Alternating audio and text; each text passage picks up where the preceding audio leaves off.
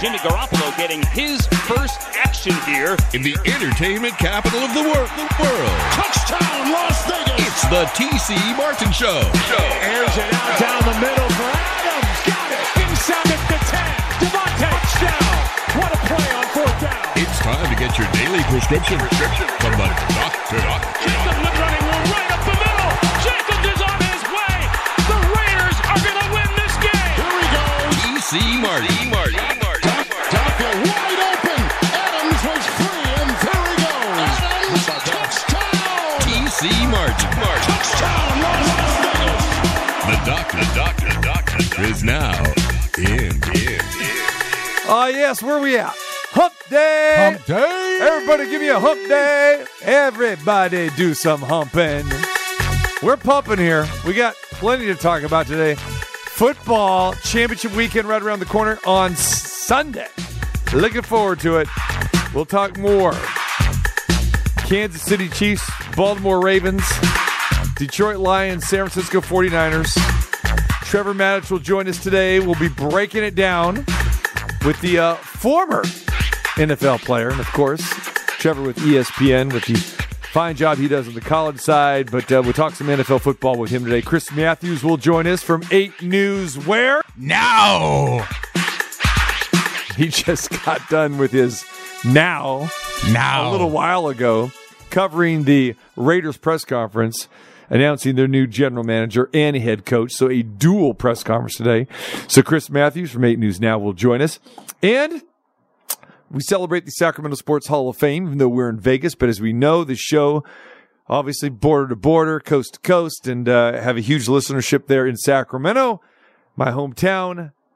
Leon Lee will join us today as we will talk to one of the greatest American-born players to play in Japan. Leon was also depicted in the movie, the 1992 movie Mr. Baseball. Tom Selleck played. That was Leon Lee. They can make the argument it was Leon Lee or his brother Leron Lee, but they were both there at that time, involved in that Hollywood movie, making that movie. So we'll talk to him about that, but had a great 17-year baseball career between the St. Louis Cardinals and then a 10-year career in Japan. And Leon Lee, the father of Derek Lee, which I know makes Nunchuck very happy. I'm extremely happy about that. One of the most historic baseball families in Sacramento, California, the Lee family. You got Leron and Leon, who just dominated the Japanese Professional Baseball League, were great high school players, collegiate players, and took their talents over to Japan when it wasn't fashionable to do that, going back into the 70s and the 80s. And they really laid the groundwork for other American players to go over there. So it'll be a very good, interesting conversation with Leon Lee today. So he will join us as well. All right. So plenty on tap here for you today. But we start the show off talking about breaking news. The Raiders named their new general manager and head coach in a dual press conference today. Tom Telasco, formerly of the Chargers, is now the Raiders general manager. We knew he was part of the candidates for this job. We're not exactly sure if the Raiders are going to go in this direction. They do. So we'll talk about that. And then, of course, Antonio Pierce introduced at the same press conference today. All right, let's talk about the general manager position first. Tom Telasco, he has experience. He becomes the Raiders' 5th general manager in their history. That doesn't seem like many. Remember, the Raiders pretty much went without a general manager for many, many years, decades. Actually, Al Davis was everything. He was the owner. He was the general manager. So when you hear that, I know it catches some people off guard saying, what? They've only had 5 general managers in their history?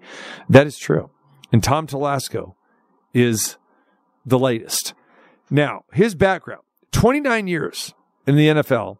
He spent the last 11 years as the general manager of the Chargers. I think that's big, all right? 11 years as a GM of the Chargers.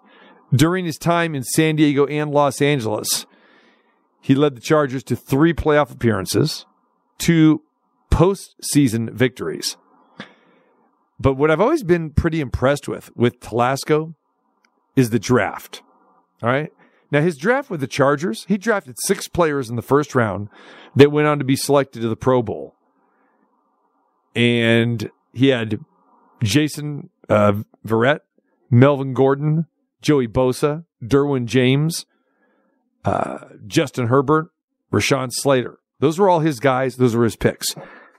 All in 2022 actually in 2022, he built a roster that featured 8 former Pro Bowlers that were acquired through the draft, trades, and free agency. So he likes the draft. He's done a pretty good job. You know, when you look at those names that he drafted, you know, especially when you look at Melvin Gordon, Joey Bosa, Derwin James, and Justin Herbert, and even Rashawn Slater, all rock solid players. But he will build through free agency as well, too. Now, before his time with the Chargers, he spent 15 years with the Colts. He served their vice president of football operations.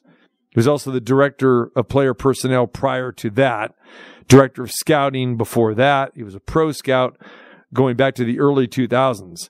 And this is a guy that was involved in those Colts drafts that selected Edgerrin James, 5-time Pro Bowl wide receiver Reggie Wayne, 7-time Pro Bowler Dwight Freeney. He was a beast, wasn't he? Tremendous tight defensive end. And 4-time Pro Bowl quarterback Andrew Luck. So during his time in Indianapolis, the Colts played in 2 Super Bowls. They won 8 division titles and appeared in the playoffs 12 times while Telasco was part of the Colts. And that experience led him to the job with the Chargers, which he did a pretty good job. And we'll get to the negative side here pretty soon. But what I find interesting about this is that the Raiders and Mark Davis went for an experienced general manager that had previous GM experience. I thought that was huge. We're talking about Champ Kelly, who was the interim guy, came over here, worked underneath Dave Ziegler from the Patriots and Josh McDaniel. Champ Kelly served on the interview panel for the head coach and Antonio Pierce, and I'm sure Champ Kelly probably thought he had a legitimate shot to get it, and maybe people in the building thought that as well too. But when it was all said and done, Mark Davis said, you know, I can maybe take a shot with a rookie head coach, and I'm buying into his passion, him being a former player, and that the current players want to play for him. Okay, I'll buy into that to a certain degree, and Mark bought it all the way and said, okay, you're our head coach. But now, GM, I'm not going to make those same mistakes that we've had in the past. When you go to Mike Mayock, never been a GM before, all right? Dave Ziegler, never been a GM before, all right? You go back to Reggie McKenzie, good friend of mine, loved him in Green Bay, but Reggie was never a GM before. So this is the first time that I know that the Davises, and here Mark Davis has hired a general manager with a lot of experience to basically be in charge of the roster and building the roster of this team. So talking about that roster, there is a Charger right now that should come home. Can you imagine that dream team? Okay. Crosby and Mack. I know. I hear where you're going here. He's I think it's 38.5 is what the hit would be. Yeah. Yeah. So, I mean, they would have to make some moves. But could you imagine Mack and Crosby together? That would be phenomenal. It would be insane. That would be phenomenal. Yeah. And because you've had some change in the direction and change of personnel, you know, would you have Mack that would want to come back? I mean, I don't know. I mean, that's tough. That's tough because. Well, Mack's been with them for 15 years. Well, how long has he been in LA? What, in the Chargers? In the Chargers. Well, in the last couple of years. Because remember, he was in Chicago before that. Yeah. So he's been with them for a while. So, I mean, he's got that time with him. So there's that experience that he's got with him. Okay, but when Khalil Mack was with the Raiders, they were based in Oakland. Yeah. Okay. It was still under Mark Davis's watch. Okay. You had John Gruden there. Okay. So now Gruden's gone. Mayock is gone. That could have been maybe a con as well, too. Yeah. Because we saw that Khalil Mack basically didn't want to play for the Raiders anymore. Going back to that final summer in Napa where he said, you know what? I don't want to be here. And Gruden says, listen, if you don't want to be here, then fine. We don't want you. And I loved that stance from Gruden at that point in time. We talked about it, during the time. So then now he's made 2 other stops in the NFL, Chicago and the Chargers. You're thinking just because Antonio Pierce is the coach or what? What do you think? I'm thinking Telasco. Because Telasco? Telasco, yeah. I'm thinking Telasco has the LA experience. He could bring him. He might want to come back. Yeah. And that career in where he started. Yeah. Here's the thing about that. When you're not there and you don't cover a team, you really don't know what the relationships are like. All right. You don't know if Telasco and Khalil Mack were on the same page or not. But to your point, they did acquire him. Telasco acquired him from Chicago. So that might mean something. But you're saying hometown. I'm thinking, what are you talking about? I'm not saying home. I'm just meaning bring him home to the Raiders. What you should have said is former Raider. Former Raider. Come back here. Come back. Join Max Crosby there on the defensive side of the ball. Yeah. I could see that. I'd like that. Would it be in your opinion, that happens? Are they a top 3 defense? They need more than that.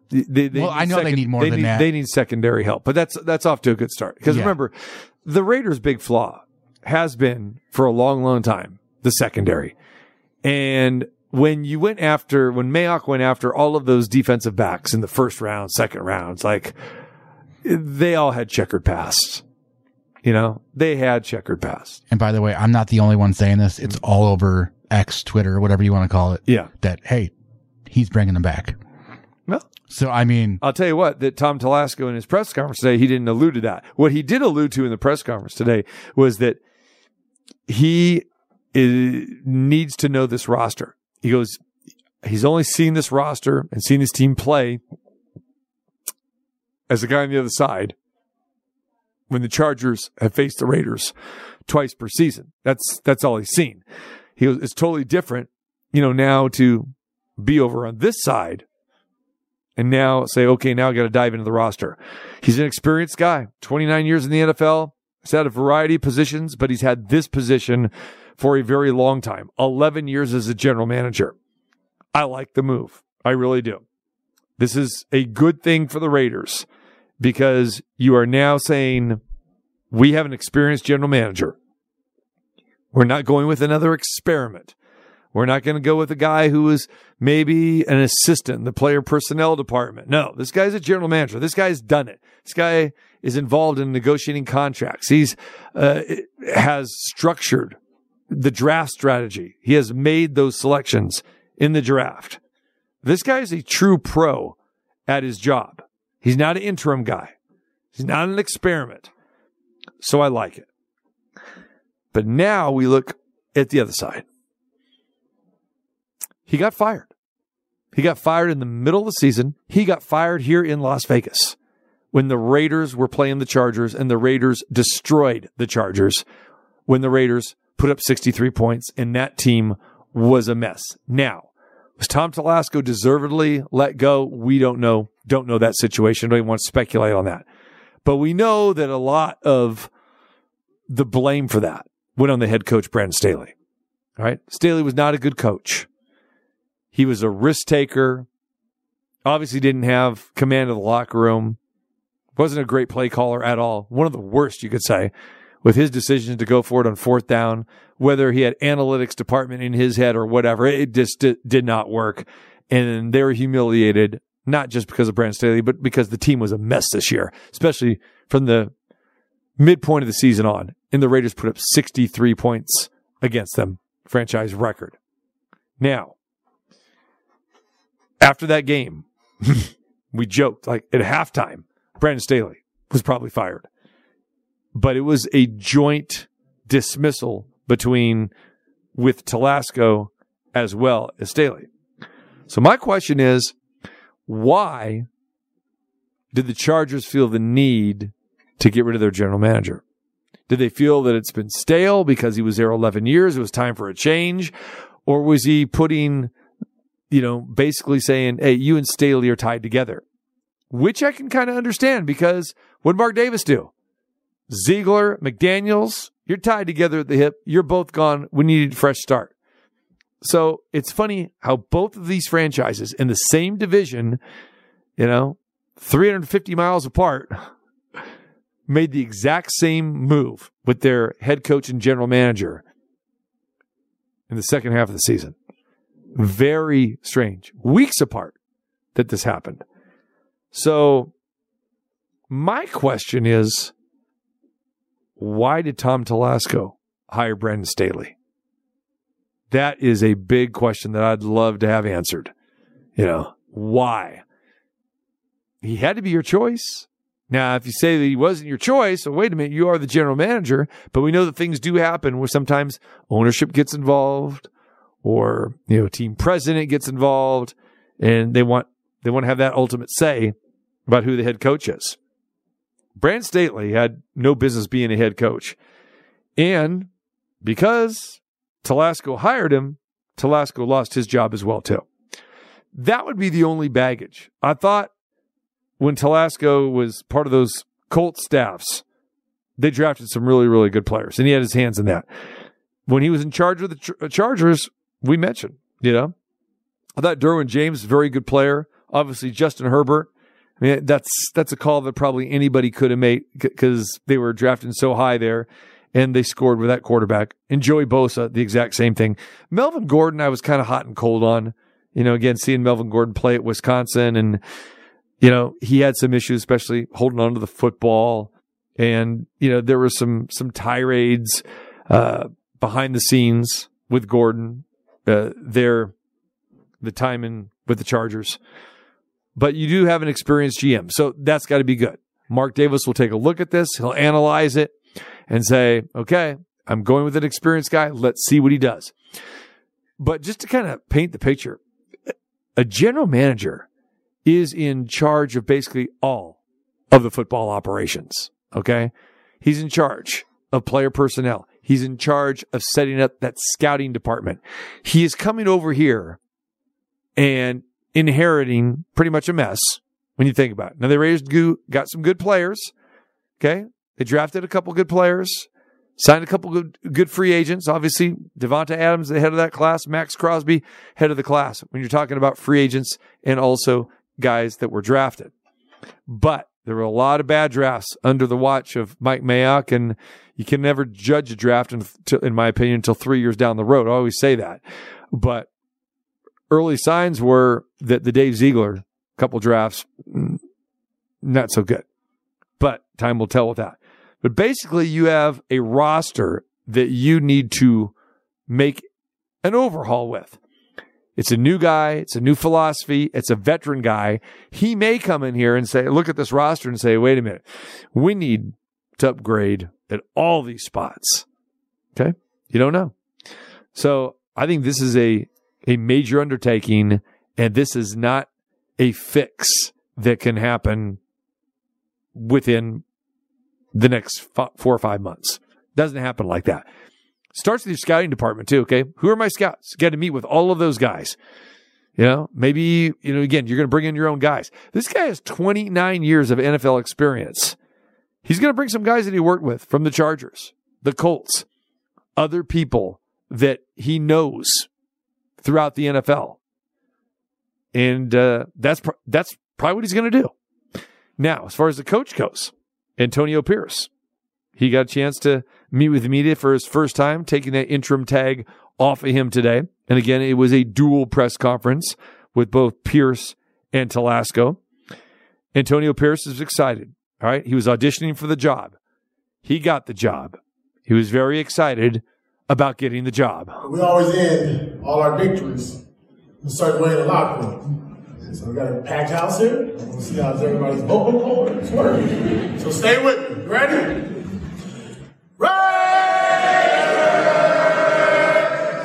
Antonio Pierce delivered that today. He's looking like the former player right now. And Telasco is sitting to his right, and Telasco is just kind of like nodding like, okay.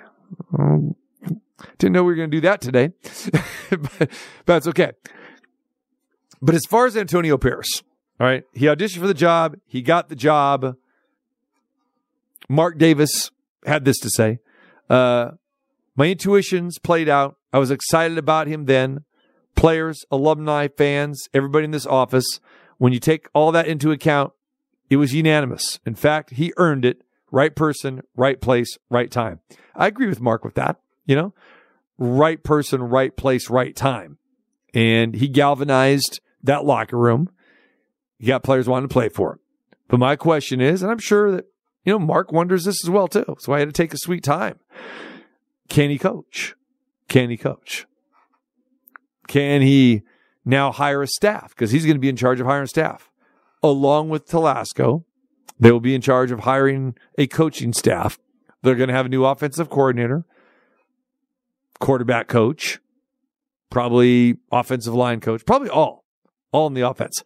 On the defensive side, you don't know, because he might want to retain the defensive coordinator because Antonio Pierce was on that side and he was the linebackers coach. Now, how do you think that works from a, morale standpoint? You're the linebackers coach. You're working for the DC. You're working for the head coach. The head coach gets fired. You get elevated over the defensive coordinator to be the interim head coach. And now the guy that was your immediate boss, the defensive coordinator, do you retain him or do you say, hey, I'm going to go elsewhere? I think it depends on the partnership, honestly. Like if they were friends and stuff like that, you keep them. If it was kind of like that, you don't know. Yeah, you don't know what that dynamic was like. But if we're talking about building resumes and you're talking about, the defense, they improved. There's no question. They improved. They did. But Antonio Pierce was 5-4 as his time as head coach. Was he able to basically pull all the strings that he wanted to? We got that feeling that probably not. He didn't play Jimmy Garoppolo. Was that instructions from above not to do that? So interesting. Because right now, this entire organization is taking a different approach here. They went with an experienced general manager for the very first time. All right. You've got a rookie head coach, which Raider fans have been through this many, many times. All right. And what is the relationship going to be like with Telasco and Pierce? They don't know each other. They've never worked together. And now you're sitting here saying, okay, guys, go figure it out. Our good friend Paul Gutierrez, who will be joining us here in the next couple of days, he asked Mark Davis how important it was to have a veteran GM with a rookie head coach. And Mark said, I was uncomfortable with the concept of a rookie GM and a rookie coach, but I didn't ever say I wouldn't do it. Number one, I had to get the right guy at the right time to fit the Raiders. All right. So interesting too, that usually when teams are reconstructing and you're hiring a new head coach and a new general manager, you hire a general manager first. Normally what you do. But Mark did say, he goes, he went through this exact same thing just 2 seasons ago with McDaniels and Ziegler. And they went, okay, tag team, Patriot way. This is totally different. You're bringing a guy who played in the NFC, won a Super Bowl with the Giants, went to high school, coached at Long Beach Poly, went as an assistant college coach under Herm Edwards at Arizona State. Now he got brought in by Josh McDaniels, obviously, who was let go. And now he is the Raiders head coach. You have a general manager who came over from one of your nemesis in the Chargers and built a pretty good roster with that team, but they didn't win. See, the biggest problem with the Chargers was they were always injured. Always injured. And you look at the roster and you go, wow, this team's going to be good every year. Coming into September, What do people say?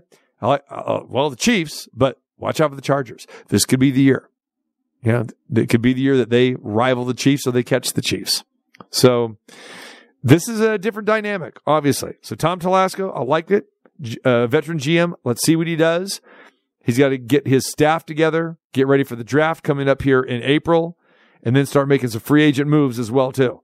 So he's hired 2 weeks before the Super Bowl.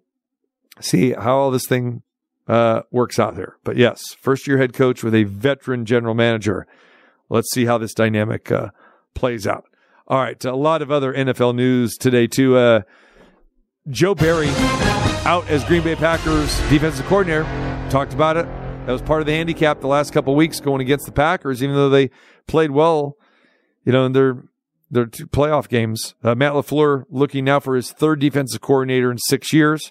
Their defense was ranked 17th this year, but the reason why Joe Barry was gone because the run defense was just pitiful. They were 28th in the NFL.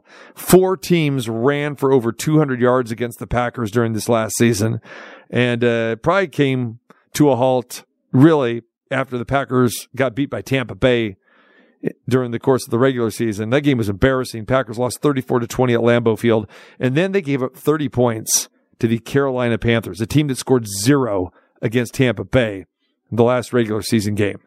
When you look at Joe Barry, he didn't have a really good run in his time with the Lions and Washington as well. He was the defensive coordinator for those 2 teams. They ranked near the bottom at that point in time. But Packer fans have been clamoring for that. And it's funny, when I brought this up last couple of weeks ago, well, wait a minute, the Packers defense is pretty good. No, not really. But there's just been this disconnect. And we knew it was coming after the season. Didn't matter how far the Packers went, Joe Barry was going to be out, so he's out. More breaking news. Tennessee hires Brian Callahan officially as their head coach. 5 years as the offensive coordinator for the Cincinnati Bengals. The Titans are looking for a guy to develop Will Levis. So writing on the wall, Ryan Tannehill out of Tennessee, and you kind of saw that as this year progressed. Tannehill started the season off injured. It was all Will Levis. Some good, some bad with that. All right. More breaking news. Defensive coordinator Vic Fangio out in Miami. It lasted 1 year there, and a mutual agreement, parting of the ways between goofball Mike McDaniel and Vic Fangio. You knew this thing wasn't going to work out. I mean, come on. You could just see it. The veteran in Fangio, the rookie in McDaniel. Yeah. 1 year, parting ways, and Vic Fangio will go get another job probably tomorrow and look for Vic Fangio to be the defensive coordinator of the Philadelphia Eagles. Here's a funny story. Last year, after this regular season ended with Fangio, because remember Fangio was in Denver and other places, he was the consultant for the Eagles in that playoff run. They hired him to be a consultant to go to the Super Bowl. So probably go back there. He lives in Pennsylvania. He wants to be close to home. So Vic Fangio out as defensive coordinator with the Dolphins, and he will probably end up in Philadelphia. All right, we got NBA news. We got all kinds of stuff to talk about as well today. Trevor Matich will join us when we come back. We'll get his thoughts regarding the Raiders, but more importantly, we are going to break down the 2 championship games coming up on Sunday, Kansas City, Baltimore, and Detroit and San Francisco. We do that next. The Sacramento Sports Hall of Fame celebration is back Sunday, February 4th at Thunder Valley Casino. Meet and greet the class of 2024. Matt Barnes, James Donaldson, Leon Lee, and Jamie Whitmore. Don't miss Sacramento's best sports night of the year. Food served between 6 and 7 p.m. Live entertainment with comedian Dennis Gaxiola. Get your tickets now at Ticketmaster.com for the Sacramento Sports Hall of Fame celebration Sunday night, February 4th. All info, go to SacSportsHof.com. Now, more from your favorite sports radio physician. Wow, that's the best news I heard in a dog's age. The Dr. T.C. Martin. All right, back at the Westgate Las Vegas inside the Superbook, coming your way on Friday, of course, 2 to 4 p.m. And get ready for our best bet. That's right. One best bet. Cider Total coming your way on Friday. Join myself, Marco D'Angelo, Jay Cornegay, and our next guest as well, who will join us here today, like he does traditionally on Wednesdays when he has the time. Appreciate that. The one and only Trevor Matich. Trev, what's going on, my friend? TC, man, I'm doing great. How are you doing? We're good. We're good. Okay, as you know, we've got news here in Las Vegas today. The joint press conference held the Raiders facility today with Mark Davis announcing that Tom Telasco, the former general manager of the Chargers, who had a long stint also with the Colts, one of your former teams back in the day, 29 years in this league, is the new general manager of the Las Vegas Raiders. He becomes the 5th general manager in Raiders history, which isn't many general managers, is it, Trev, when you think about it, when Al Davis pretty much controlled all of that. But a lot of people look at that and say, what? The Raiders only had 5 GMs? Well, that's true. So, he's named general manager. Then you have Antonio Pierce, formally introduced today, as well as the official, head coach of the Raiders. So it was a joint press conference. They both, were there today. I'm very curious, about your take about, this combination. I think when you've got an experienced general manager to go with a first-time young head coach, you've got a good thing there. And everything I've been able to gather from Mark Davis is that he wants the GM to have the final say in personnel decisions. So we'll see how things turn out from that standpoint. But I think that would be important because when you look at a young head coach in college, it's difficult for them when they're coaching at a high-level program. Because in college, the head coach has his hands in every single thing on the field and off the field. In the NFL, you've got the GM to pick players if that's the way it's set up. You've got the scouting department to do the lion's share of the scouting. You've got then for college scouting, you've got another part of the scouting department that does nothing but scout NFL players in case they become free agents or they get cut. There's all kinds of things that happen in support of a young head coach on the NFL level that takes a lot off of his plate so he can focus from his office down through the locker room for the most part. So I think that's a good thing. I think it's going to be very important who they choose as an offensive coordinator because when you look at the way head coaching jobs have happened recently, I think sort of the template is to go with an offensive guy. You've got Kyle Shanahan, of course, over at the 49ers, Matt LaFleur in Green Bay, Sean McVay at the Rams, and others. The Titans just hired Ryan Callahan, the former offensive coordinator of the Bengals. And the reason they've done that, TC, in part, is because the hardest position in the NFL to play well is, of course, quarterback. And when you've got a young quarterback, if you've got an offensive coordinator who excels, it's quite likely that somebody's going to snatch him up and make him a head coach. And now you've got a new offensive coordinator coming in. And how much of a change in the system, in the terminology, in the things that young quarterback is asked to do from a standpoint of the nuances that he needs to know in order to succeed at that position. And those things rotate and they change. And very famously, some of the highest profile quarterbacks in the league have rotated offensive coordinators in recent years. And that's just not a good thing. And so from a standpoint of having a head coach who's an offensive guy, so that when the offensive coordinators go off to become head coaches somewhere else, the offense remains largely the same. That's not something that the Raiders are going to have access to because Antonio Pierce is a defensive guy. So bringing in the offensive staff and making sure that they can retain those guys so that whoever's playing quarterback for the Raiders can have years with the same system, years with the same terminology, years with the same guys. That's going to be a very important part of the development of this team under Antonio Pierce. No, you're right. And I think, a lot of Raider fans don't like to hear, and they don't actually are thinking that, this is a rebuild project, but it really is. When you have a rookie head coach and again, you just have blown up the entire staff and now you're talking about, the front office, you're hiring a new general manager. There is so many moving parts here that both guys, have to dive in here. From a coaching staff, Antonio Pierce is going to, want to bring in his own guys. I'm sure about that because remember, he was just part of the Josh McDaniels staff, and they weren't happy with Bo Hardegree, who was the quarterback coach, got elevated offensive coordinator. So they've got to work on that element, and then the defensive side of the ball. You're not sure how many people are going to retain with that, and as you know, as a head coach, you want to have your imprint and your voice on everything there, and everybody, not one person had any real ties to Antonio Pierce. He was a linebacker coach. He jumps over the defensive coordinator to be the interim head coach, and now he's got to be in charge of both sides of the ball and hiring that staff. Now, I'm sure Telasco, will be involved obviously heavily with, selecting that staff, and now he's got to, do his own staff. He's got to look at the scouting department. He's got to say, okay, let me look at these guys. Because, he knows nothing about this organization. Just because he was in the division, it's totally different, knowing your personnel and looking, across the sideline, and you think, the other team's personnel. It's going to take him a lot of time and effort to construct a staff. So you're talking about a major overhaul here, on the field, in that locker room, and upstairs as well.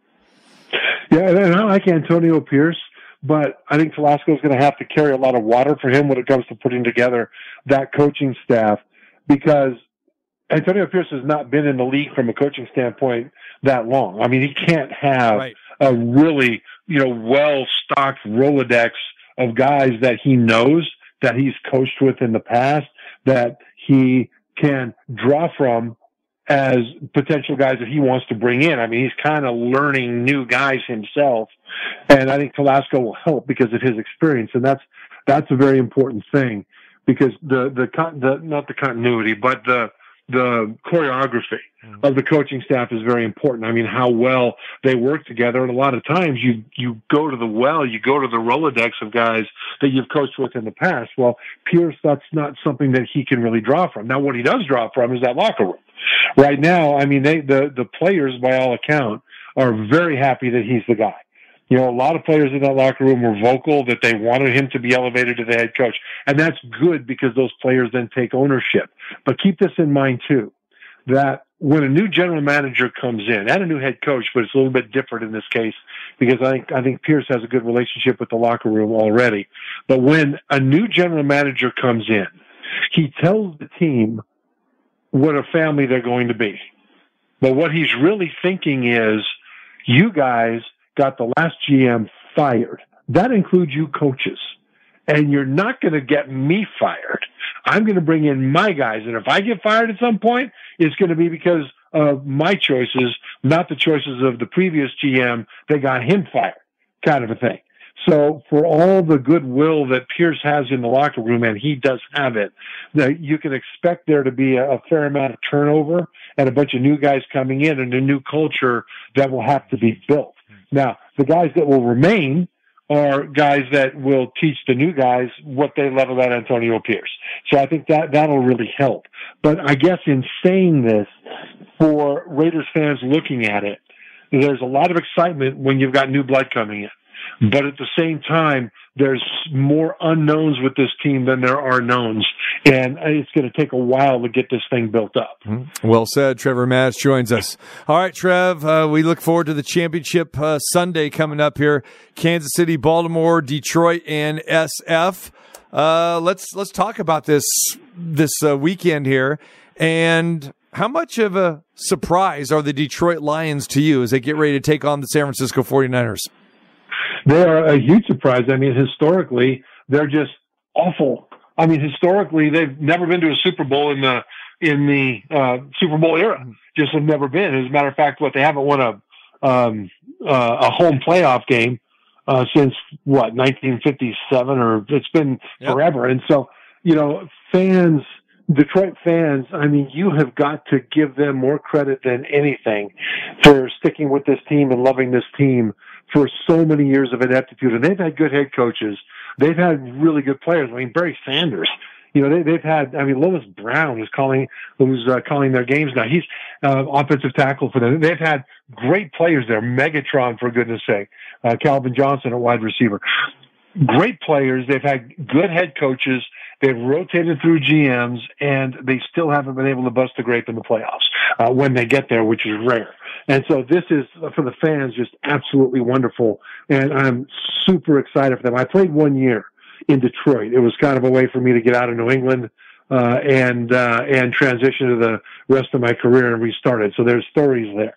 But that was Barry Sanders' rookie year, and I was playing short yardage goal line tight end for them. So I was on the field for a fair amount of Barry's touchdowns. And I'll tell you, the fans for Detroit were second to none. They were just phenomenal. And I'm so happy for them. Mm-hmm. All right. Now, what kind of shot do you give them going on the road to San Francisco, who wasn't overly impressive last week in their victory over the Packers? Tough for them. This is a team who's built basically on offense and stopping the run. And on offense, it's built on explosive speed, not just at wide receiver, but also at running back. And when you're indoors on carpet, man, you can get everything out of that. They haven't been on the road since week 14, I think, and they ended up scoring like 13 points at Chicago on grass. Well, no, I haven't been on the road, but they haven't played outdoors on grass. And so now they're going to play outdoors, on the road in Santa Clara against the 49ers. And so that goes against them. When you look at other matchups, it's kind of weird because the 49ers on defense, they excel at limiting deep passes, but it's kind of strange that the Lions, for all their passing game is done, they don't really throw the ball deep down the field all that much. So it's going to be a different kind of a battle.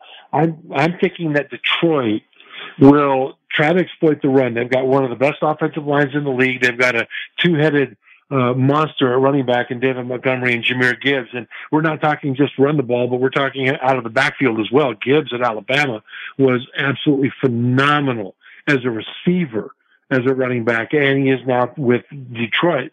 And so the 49ers defense, teams that can run have been able to run the ball pretty well against them. And so I expect this to be kind of an old school foundation for the Lions offense to try to pound the ball. And so that's what I expect from the Lions. On the other side, the 49ers, the big question is Deebo Samuel.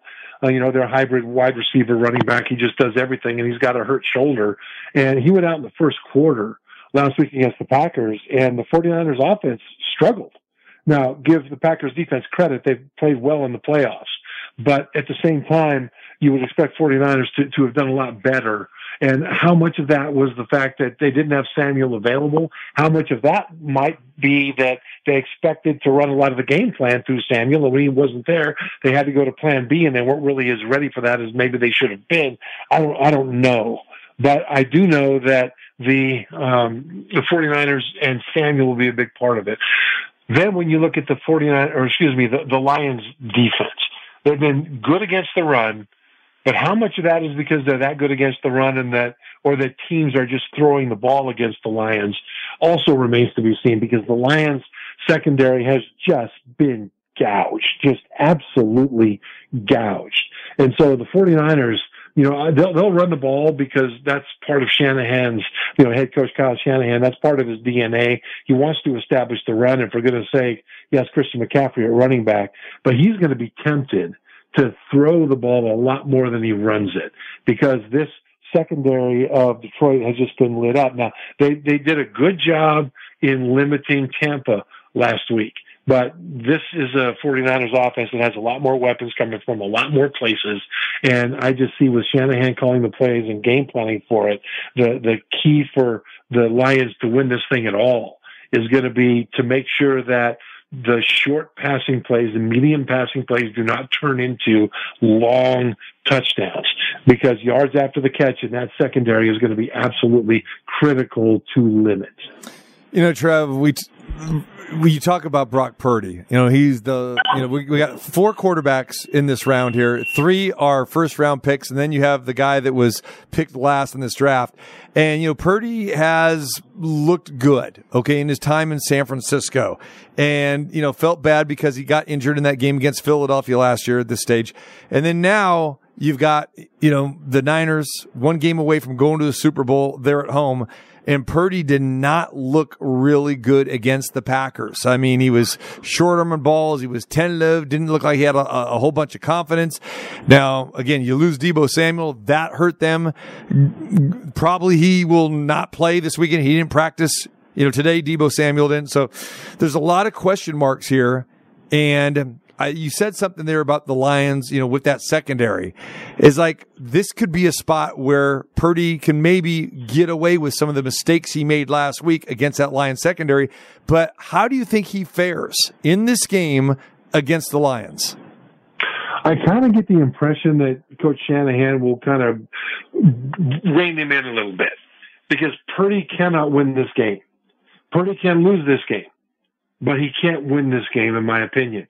He's going to have to just distribute and take what's there and let his skilled people do the work. If Purdy decides that he wants to show the world what a great quarterback he is and go back there and put on display his fantastic arm, then he might end up being in some trouble.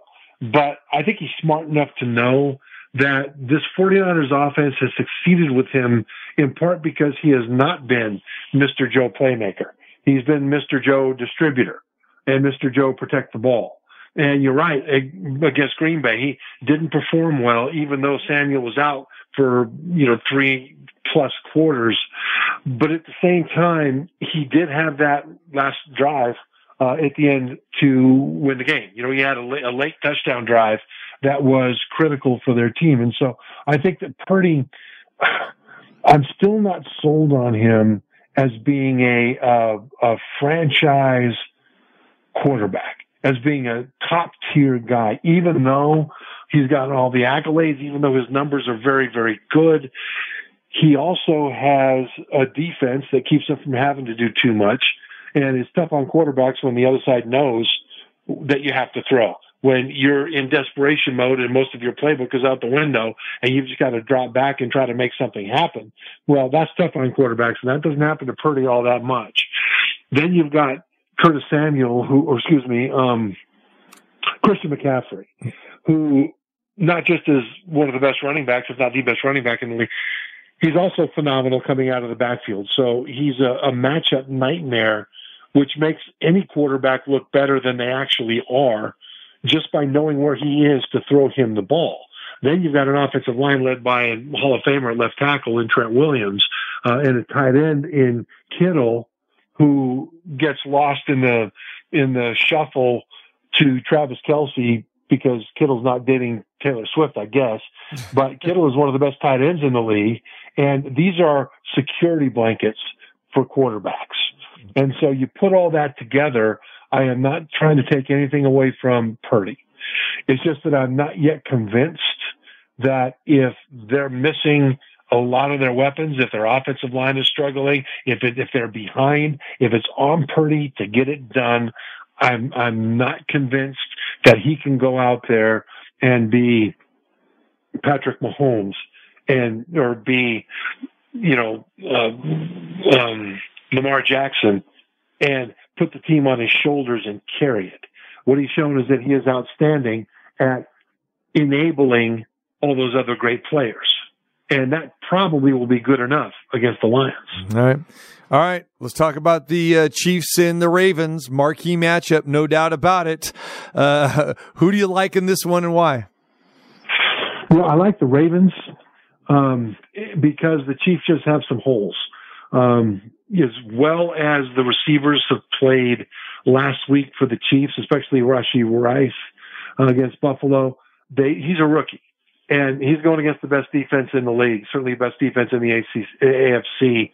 And I think that's going to be a place where it's going to be all on Mahomes, and it's going to be 2 guys for him to throw to, essentially. And that's Kelce at tight end and the rookie Rice at wide receiver. And Baltimore has all kinds of ways to be able to slow that down.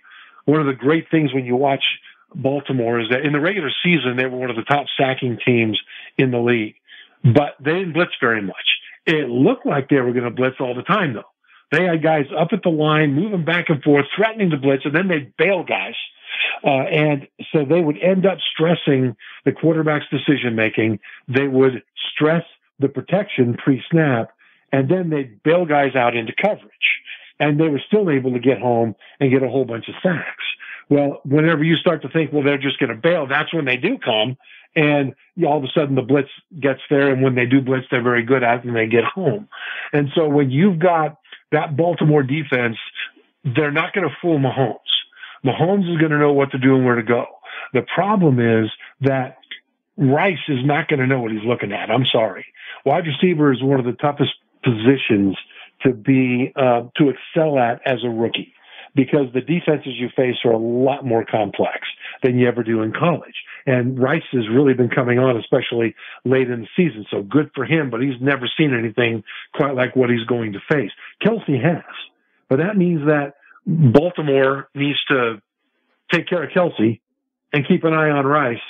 And with their style of having extra guys back in the secondary to cover, I think they've got all kinds of ways to do that. Now it's a matter of just keeping Mahomes in the pocket. Don't let him break out and extend plays by 8 or 10 seconds, and you're good to go. So I think that's going to be a key part of the game.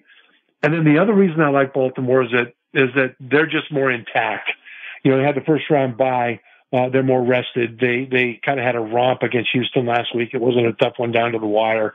And the Chiefs defense, which was second to Baltimore in points per game, I believe, this season, Chiefs defense has been phenomenal, but they got banged up against Buffalo. They had some guys leave the game, and that's going to be kind of important because Baltimore's offense is very physical. So the question is, how will they stand up to that kind of physical pounding? So these are some of the things I'm looking at in this game, and part of the reason that right now I'm leaning Baltimore. All right. Great stuff, Trev. We appreciate the time as always. We'll look forward to talking with you on Friday and seeing which direction you go with your best bet. Great. Appreciate it, TC. Thank you. Thank you, brother. Appreciate it. There is Trevor Matich, one of the best, no question about it. Joins us each and every week. Has for a long, long time. Does a fantastic job on the college side on ESPN, college football, and also, again, former NFL player, played in the league for 12 years as a center and offensive lineman, tight end, did it all there. And great breakdowns there. With the AFC and NFC Championship game, we will continue on with that later on this show, and of course tomorrow as well, and Friday with our best bets. We continue on here. We come back on the other side, and we will take you over to Henderson and visit with our good friend Chris Matthews from 8 News Now, who was at the press conference today covering that with the Raiders naming their new head coach and general manager. We'll get into that. Plus, we'll talk some baseball next hour as well. Don't you dare go anywhere on a what? Hump Day, Wednesday. Jack being Jack the Quick.